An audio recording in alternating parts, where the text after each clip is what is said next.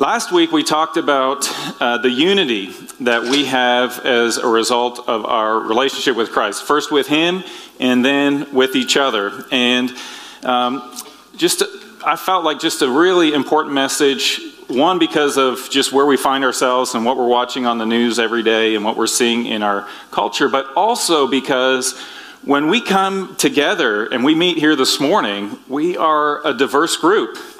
I mean, when we're saved, when we accept Jesus as our Savior, when we're given that new life, we don't become clones. You know, we still have our likes, we still have our preferences, we still have our talents, our abilities. We're given special gifting, and we're not the same, and yet we have this unity. And so when I look out, I do see a diverse group. You know, I see a bunch of us, myself included, from the north. And we see a bunch have come up from Florida. We see some who are wealthy and some who, you know, maybe struggling to get by. We see some people have influence in the community, and others really, what they say just doesn't seem to matter. Older and younger, liberal, conservative, we're a diverse group. And that's a beautiful thing when we come together and have unity in Christ. So this morning we're going to be looking at Romans chapter 14. And it really, in this chapter, Paul's really talking about how we have that unity even when we have differing opinions, as one translation would say, or we don't see eye to eye on disputable matters. And we're going to just continue this conversation about unity, Lord willing, this morning, and then also next week we'll finish looking at this chapter. And I did a devotion, I don't know, maybe a month ago, and this is where this message this morning is coming from. So let's go to the Lord in prayer, and then we'll look into His Word. Heavenly Father, I'm thankful for each one that's here this morning or watching online. Lord, I'm thankful for the way that You've uniquely made each one of us. And You've given us different life experiences. We see things from different vantage points. And yet we are one in Christ. We're brothers and sisters. We're brought into this family, the family of God. And Lord, as a family, we're called to be united.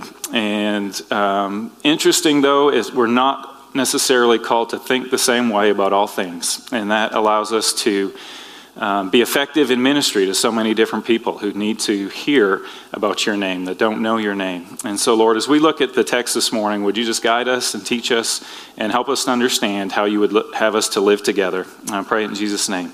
Amen. All right, so Romans chapter 14, verse 1 says this: "As for the one who is weak in faith, welcome him, but not to quarrel over opinions." Now, when I read that, I think to myself, well, who's the one who's weak in faith? Hopefully it's not me, right? Hopefully that's some of your problem, not my problem. I don't know, maybe you're not as selfish as I am, but that's my thought. Well, who are these weak people? And I think that as we go through and we look at the text this morning, we're not talking about someone who is not sure if they're a Christian or not. We're not talking about someone who doesn't love Jesus. We're not talking about someone who they don't know where they stand with Christ. I think we're talking about the family of God. We're talking about believers. And I want to describe faith or define faith this way this morning. Faith is having a knowledge about something and then being persuaded or having belief that that knowledge is true or could be trusted. All right, and so I want to define it that way because a lot of times when we talk about our faith, we automatically start to think about the faith that we have in Jesus, the faith that gives us a relationship, a right standing with God. But that's not what this passage, I don't think, is talking about. So we'll describe faith as having a knowledge about something and then being confident or being persuaded or having belief that that information could be trusted. Because what we're going to see here is that we have brothers and sisters in Christ having knowledge about the same thing but each coming to a different conclusion or different opinion about it. And so how do we handle that as a body of believers? And that's what we're going to look at this morning. So I just want to be clear, we're not talking about a matter of, well, are they Christian or not? Do they really believe that Jesus died on the cross for their sins? That's not what we're discussing this morning. But we do have some who have weak faith. They look at the issue and they don't have the confidence that another person has. What are we to do? We are to welcome him or her. Accept them. It's the idea of just bring them into your living room. This is your family. I told first service, treat them like you treat your brothers and sisters. And then I thought, well, treat them how you should treat your brothers and sisters. These are brothers and sisters in Christ. We have this unity in Christ. We have this commonality, and we need to accept, and we need to welcome, and we need to do life together. We're not just kind of, well, they're from that side of the family. We'll keep them over there. And so then we want to welcome them, but it says, do not quarrel, or not to quarrel over opinions. I've got a couple other translations for you. Without quarreling over disputable matters. Don't argue with them about what they think is right or wrong. But not to dispute over doubtful things. All right, so this is where I'm saying we're not talking about, does this person believe Jesus died on the cross for their sins? This is not what we're discussing this morning. There's a couple examples here in the text, and we'll bring up some examples. But these are things that one good, God-loving, and fearing person says, I don't think that that's okay. And then you have someone else that looks at the same issue and says, I really don't have a problem with that. So what do we need to do with these types of issues? So a real-time issue we could talk about would be the coronavirus. And so we here in Blairsville, we have our experience with that. And we saw some guidelines and restrictions. And when you went to Walmart and Home Depot, everyone was being careful. I don't know who was at Walmart or Home Depot this past weekend. We were at Home Depot. It appears that nobody has any concern for coronavirus at Home Depot right now. That said, we took Nate down to West Palm. I told you last week that we had done that. When we were down there, if you went to a Home Depot or if you went to a Walmart or to a Publix, 90% of people were wearing a mask. So who's right and who's wrong? Well, you could talk to the doctors, and you've got doctors disagreeing. Wear a mask, don't wear a mask. You've got the state government disagreeing with the federal government how we should be treating this thing. You have the CDC and the WHO organization, butting heads over what we should do. One business is back to normal, or at least here in Blairsville, it seems like most are back to normal. You go south to West Palm or other areas of the country, and they are not back to normal. One family staying home, watching online. Glad that you guys are with us. We have lots that are here, though, this morning. Some are wearing masks, some aren't wearing masks. So who's right? Who do you trust? What information? So with something like the coronavirus, it's easy to say, well, we're just going to do the best that we can. But what if someone says your response to the coronavirus is a matter of your faith in God? So you have one person says, look, I trust God. If he's going to take me home, then he's going to take me home, and I'm going to go do whatever I want to do. And then you have somebody else say, well, I trust God too, but when I get in my car, I put my seatbelt on. And so when I go to the store, I'm going to wear a mask. Who's right and who's wrong? So this is an issue of our physical health, and we have lots of different opinions on that. But what about matters of our spiritual health? That seems to be the greater issue. So Paul has an issue that he's dealing with here in Romans. He has three. We'll look at two of them this morning. But the first one here is in verse 2. One person believes he may eat anything, while the weak person eats only vegetables. So with this issue, it's a matter of what you're allowed to eat. This is a first century issue. Okay, so we have everyone here probably has an opinion on meat and vegetables. Probably not whether it is spiritually good or bad, but physically good or bad. But you're probably dealing with maybe two things. One, in the first century, a lot of food would have been sacrificed to idols. And so you have good, God-fearing Christians saying, you know what, if that was sacrificed to idols, I don't want to touch it. And then as we talked about last week, you have the Jew-Gentile issue in the first century. So you have the Jewish people saying, that's pork. I'm not going to go near it. And then the Gentile friends are saying, yeah, but I want to bring pulled pork to the barbecue, you know? And so what are we supposed to do? For us, we can kind of laugh at it, and we'll see as we go along this morning, some of these things we're just going to laugh at it because they're not our issues. Now, we get a little more touchy when it's the issue that we have a problem with or contention with. We can laugh at everyone else's issues. So the issue here, eat meat or eat vegetables. And so it actually defines who's the weaker one. It says the weak person eats vegetables. So what were they doing? Verse 3 kind of gives us that indication. Let the one who eats the meat, presumably, let not the one who eats despise the one who abstains. And let not the one who abstains pass judgment on the one who eats, for God has welcomed him. So you have these two groups. The ones that are eating are just kind of looking down, despising, I think maybe looking down on. What's wrong? It's beef. I don't see Freddie here. Chase, where's Chase? He maybe he had to leave. They raise cows. They're eating steaks. Medium rare ribeye, right? Well, if you're eating your medium rare ribeye, don't look down on the one that says, you know what, I feel more comfortable just eating a salad. That's all I'm comfortable with. But then the one who eats the salad can't look at the one eating the steak and say, Father, forgive him. He does not know what he does. Right? Like there's this idea of condemnation and judgment going back and forth. And look at this bottom statement here. God has welcomed him. God's welcomed too. I would argue that God's welcomed them both. They're both welcome to sit around the table of the Father. So this is the issue that they are dealing with. Verse 4.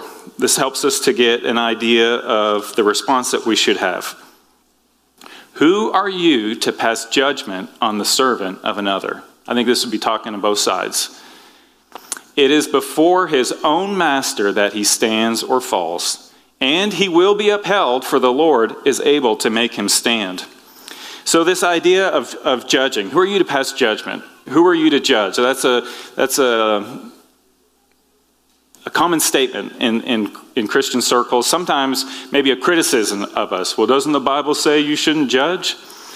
So what does it mean to judge? Well, if you go to dictionary.com, it just says that you would form an opinion or conclusion about something. And that kind of sounds not too bad. You have to do that, right? You're shopping, you're buying a new outfit, you have to you got to come to an opinion or conclusion. Which one's going to be best? We make decisions, we make judgments to get through life.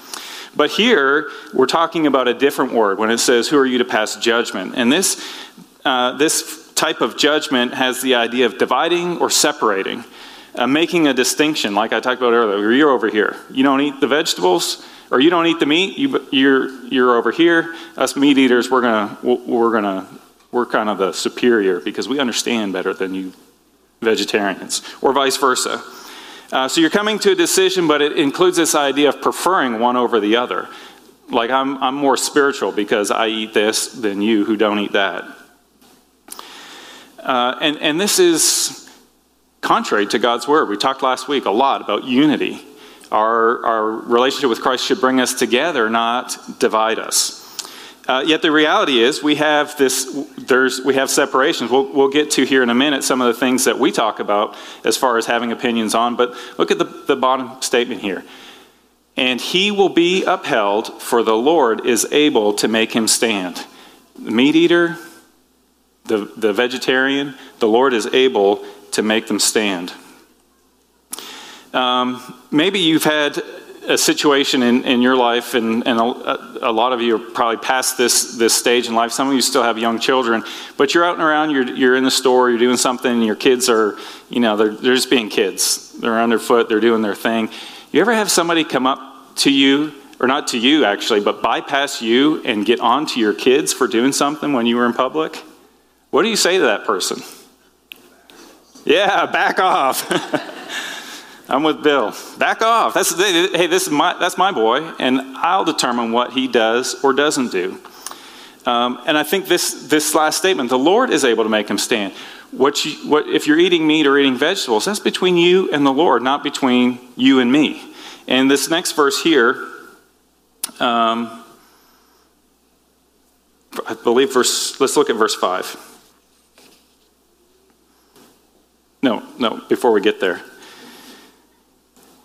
God is able to make him up. Can we go back to verse 4? The Lord is able to make him stand, whichever side that you are on this issue.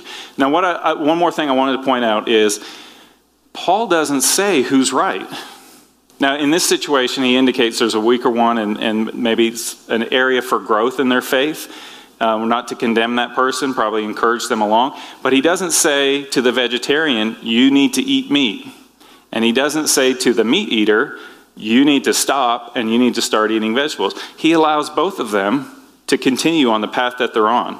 So I said earlier, we have this we're talking about this idea of judging, and there's this, you've maybe heard this statement, well, you're a Christian, you're not supposed to be judging. That's what the Bible says. There is a time to judge, but not over these disputable matters that we're discussing this morning. So I'm just going to mention this. We're not really going to discuss it, but if we're talking about an issue, a clear issue of sin, someone's lying, someone's stealing, someone's cheating, we don't just say, that's between them and the Lord. They do what they do. You're okay. I'm okay, you're okay. That's not what we're getting at. 1 Corinthians chapter 5 is a good example of that, where Paul is addressing some sexual sin within the church that was clearly wrong. And he didn't say to them, well, to each his own. But what he said in verse 12 is, for what have I to do with judging outsiders? So he's actually talking about the fact that the world is full of sin. And he said, don't waste your time judging people who don't know Jesus. They don't have the new life. They don't have the ability to do what is right. He says, is it not those inside the church whom you are to judge? So we have passages of Scripture that say that we should judge. We have passages that say we should not judge. Is it conflicting? No, I think we're talking about two different types of situations. So our situation this morning is this quarreling over opinions or quarreling over disputable matters. And with an issue of sin, I think we confront that sin with love and a spirit of reconciliation. But that's not the type of issue we're dealing with this morning. So let's talk about some of these issues. We would maybe call them issues of Christian liberty or Christian freedom. And there's plenty of them. I'll give you one more that you can laugh at, and then maybe we'll get a little more personal. But late 1800s, two preachers, Joseph Parker and Charles Spurgeon. Okay, probably heard of Spurgeon, Parker maybe not. But these guys ministered together in England. In fact, sometimes would cover for each other. They would share the same pulpit, minister together, doing great things for the Lord until they had a disagreement. And it was apparently bad enough that it was actually in the newspapers. So heaven forbid that we have pastors in Blairsville, Georgia, running their laundry in the newspaper. But this is what was happening. So the issue. Joseph Parker would go to the theater. Spurgeon would smoke cigars. Each one felt like what the other was doing was a sin, and they parted ways. Now, they each continued to have ministry, but they couldn't have unity together because they viewed these two issues differently.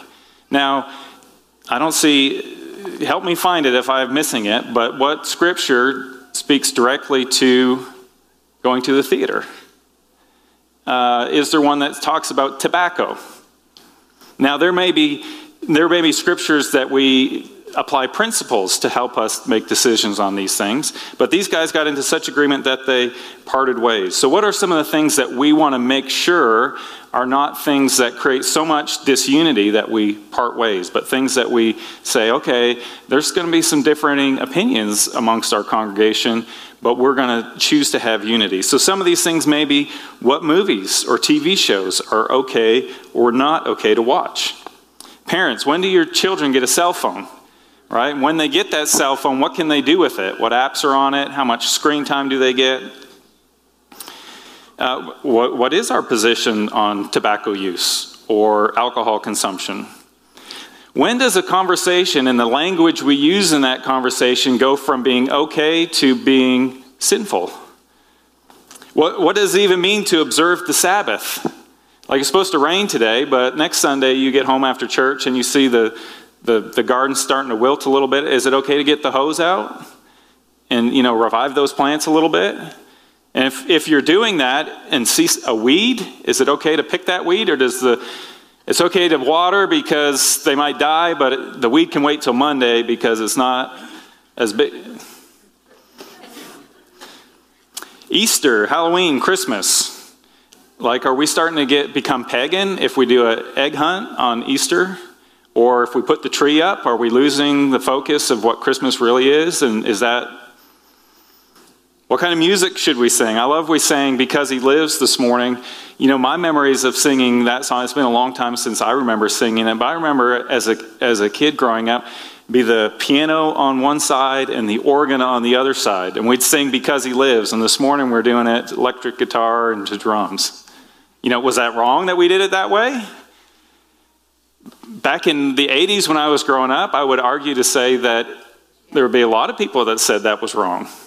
And that's why I said earlier, we can talk about some issues and laugh at them, but don't laugh at the issues that are important to me. We could go on. How often should we be here together as a church? Like, is there a certain number of times a week? In a given service, are there certain things that we must do or must not do? And we could go on and on and on. So let's look at another issue that they were dealing with here, that Paul was dealing with this church in verse 5. One person esteems one day as better than another, while another esteems all days alike. Each one should be fully convinced in his own mind. So a couple of things probably happening here. Again, the Jewish Christians and the Gentile Christians coming together. The Jewish Christians maybe feeling like they should worship on the Sabbath, or perhaps even go to the synagogue on Saturday and then go to the church with the Gentiles on Sunday. We know that the Lord's Day, as the Gentiles would have referred to it, would be on a Sunday. And here we are, we're still doing it on Sunday.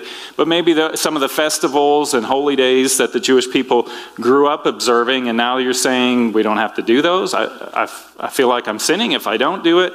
And so there's this discussion.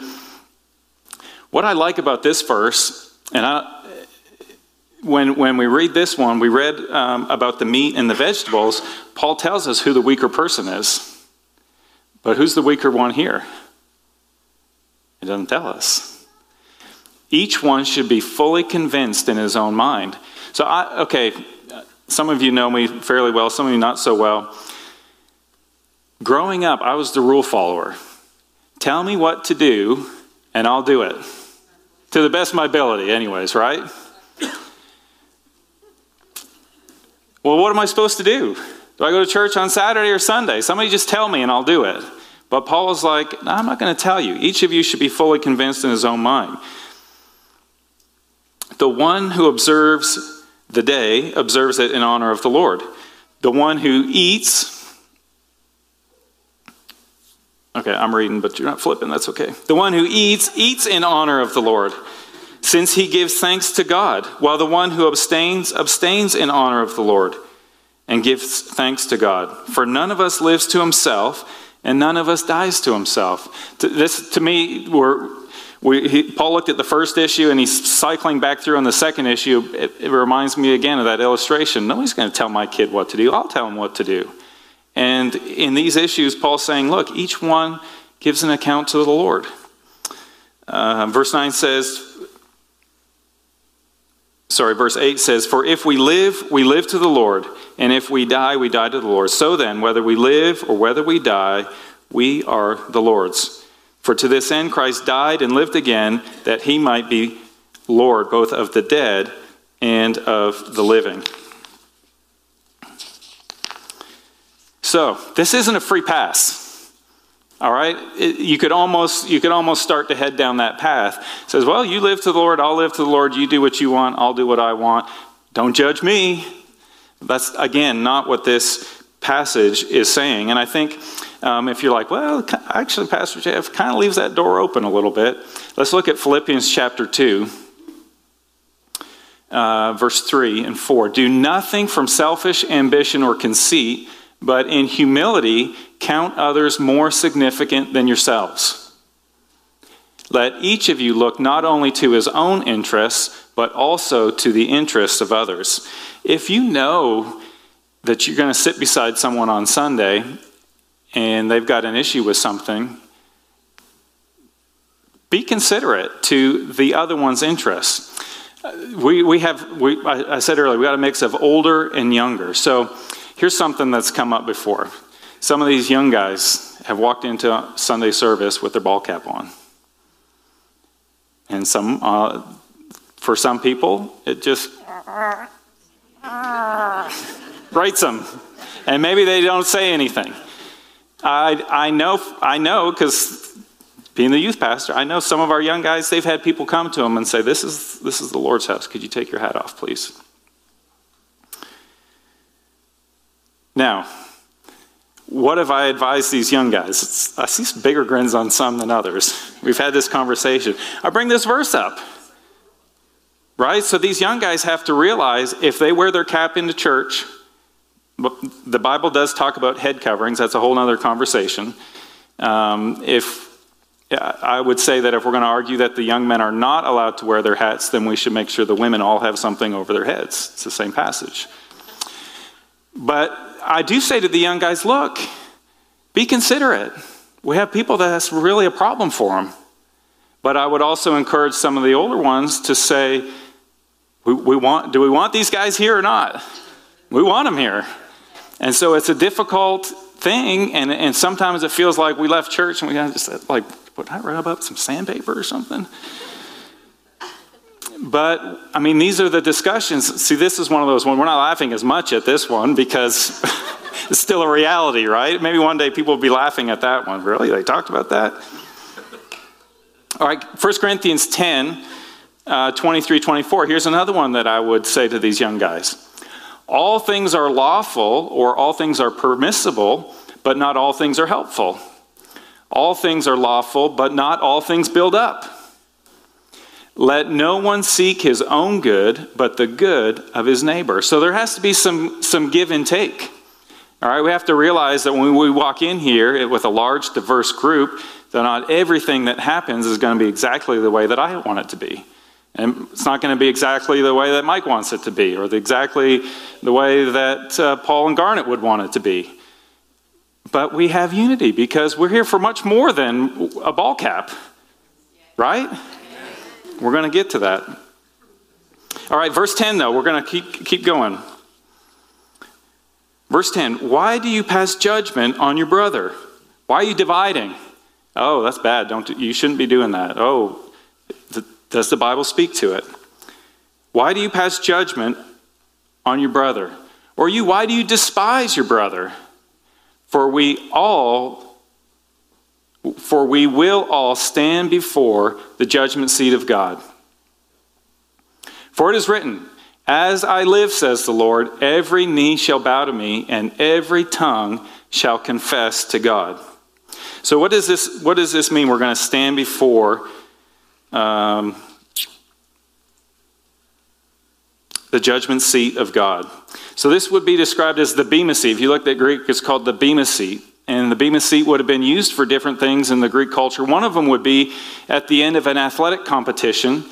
The victors, the ones who had done well, who won their races or won their competition, they would be brought to the Bema seat and they would be given their reward in front of everybody. And they would be rewarded for what they had done during the competition. So when we see this translation, the judgment seat of Christ, there's a little bit of fear, a little bit of apprehension. Ooh, do I want to be on the judgment seat of Christ? Well, this isn't the place where a believer is to be worried. As a Christian, we have been declared righteous on account of what Christ did on the cross. So we're not coming here to deal with our sin. The sin was dealt with on the cross, but we come here for what we have done with the new life that we've been given. And it's not a place where you're going to be punished because you didn't do so well and you're going to be rewarded. Straight rewards. We're already in heaven. We have the joy and the hope and all of the good things that come from our relationship with God, culminated in being in heaven with Him. But then the Bible talks about rewards. We're going to look at one passage, 2 Corinthians chapter 10, that talks again about this judgment seat. For we must all appear before the judgment seat of Christ, speaking to Christians, speaking to believers, so that each one may receive what is due for what he has done in the body, whether good or evil. So this isn't a judgment seat that we should be afraid of, but it is a judgment seat where some will leave with more rewards than others. And then verse 12 in Romans 14 concludes this section with this. So then, each of us will give an account of himself to God. And again, talking about here at this judgment seat, the bema seat, not a place to be feared. So a few things that we'll walk away with. We're going to look at the rest of this chapter, Lord willing, next week. But what are we walking away with this morning? In disputable matters, unity is more important than being right.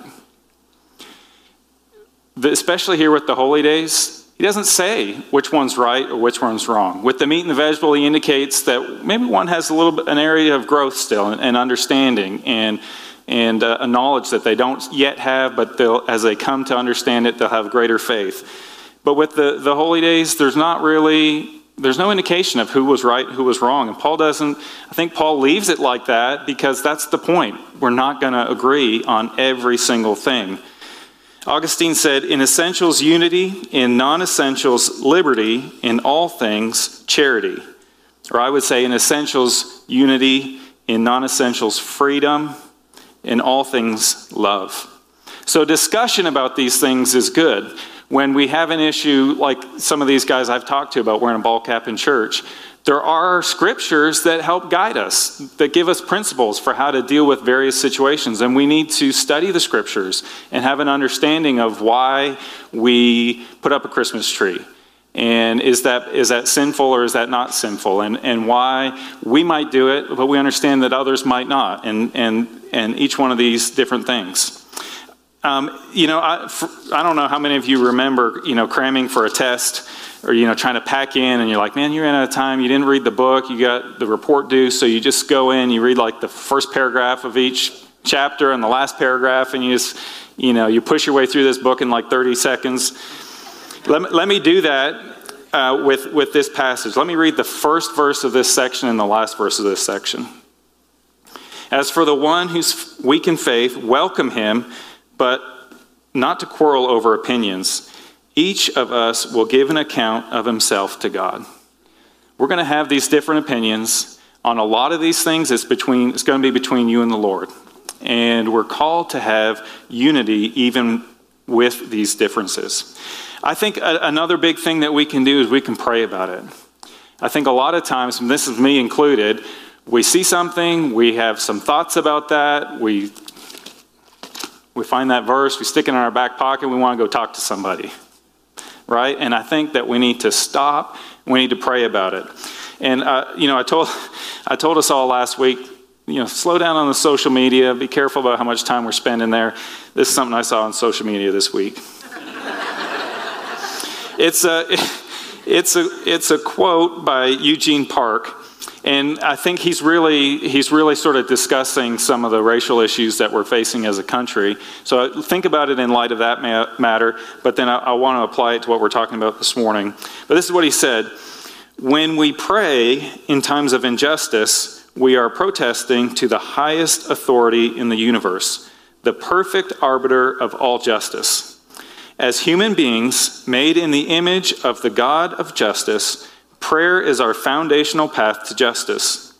Our apathy about prayer and our rush to do justice in any number of other ways rather than pray may uncover not a disbelief in prayer itself, but a failure to see God as judge. And one of the things that I think is clear in this passage is on these disputable matters or matters differing opinions, God is the judge. Like, I'm not your judge, and you're not my judge on some of these things. And so if we see God as the judge, then we go to him in prayer. And we take these things that are stirring up in us to him in prayer and see where he leads us to go with it. And then the last thing I just want to mention is verse 12. Each of us will give an account of himself to God. Now, this is, for me, very clearly talking about the Bema Seat. This is speaking to believers. We will give an account. We will be rewarded for the things that we've done. But it does bring to mind for me the fact that there is an appointment. We all have an appointment. Every knee will bow. Every tongue will confess. And for the Christian, like we've done that, right? We bowed the knee. We confessed. We said, Jesus, you're Lord. I can't do anything to save myself, but you can. So we've done that. But what about for the one who hasn't done that? We'll stand before God clothed in Christ's righteousness and be rewarded. But those who don't believe will stand before him and be found guilty. So what role are we playing? Are we, arguing over hats and Christmas trees? Or are we pulling together and saying, look, there's a bigger thing that we need to be focused on. And we've been talking about having unity so that when people look at us, House of Prayer, Body of Christ, they see him. They look at people not judging and arguing amongst each other, but they see people who love each other. They see a group of people with all kinds of differences, different generations, and all these unique things about us, and yet we've come together for one purpose, and that's to make his name known. So instead of worrying about some of these little things, are we spending our time focusing on the big things? Are we introducing people to Christ? And I'm looking out here, I'm preaching the text, I'm looking at a loving bunch of people right here. And I'm just thrilled to be part of this body. But we're all tempted to just want to put our foot down sometimes and say, well, I want it the way that I want it. And this is calling us to something greater than that. So let me pray with you this morning. Heavenly Father, Lord, you know our hearts. You see them. You see the places where we're selfish and just want our way sometimes. But Lord, I believe you see that we want to do what's right. We want to live a life that honors you. We want to be obedient to your word, Lord. Lord, I just ask that you would give us grace for these areas where we disagree over matters of opinion, areas where you don't specifically in your word tell us if it's right or if it's wrong. Lord, I ask that you would help us to love each other and that we would celebrate the uniqueness that we experience here as a body of Christ. Lord, I pray that you would not let us be afraid, though, of dealing with sin in our lives personally, but also as a church, that we would recognize that there are times where we do need to hold each other accountable and hold each other to a standard. Lord, I ask that you'd give us wisdom to know the difference between the two. Lord, I pray that as a church we'd be known for our love, for our acceptance, for the unity that we have as a church with a common goal of celebrating who you are and what you've done in our lives and wanting other people to know about you, Lord, and the great things that you've done for them as well. Lord, I pray that we would be the salt and the light that our community so desperately needs.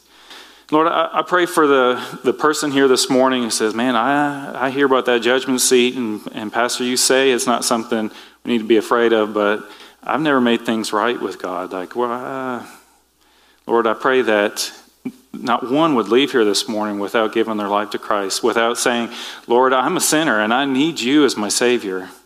Lord, I pray if there's one here that needs to deal with that issue in their life, that they would not hesitate to talk to someone that they know or one of our prayer partners here, Alan or Angie, just more than willing to discuss some of these things with you. Lord, I pray that we would be known as a congregation for our love, for our unity, and the things that excites us, and that's our relationship with you and the way that you change lives and that you do great works, and we're excited about who you are, Lord. And I pray that those are the things that we would place our focus on, and that you would give us grace to be united even when we have these differences. Lord, we praise your name this morning. May you be glorified in what we do as we go from here this week. And I pray it in Jesus' name. Amen.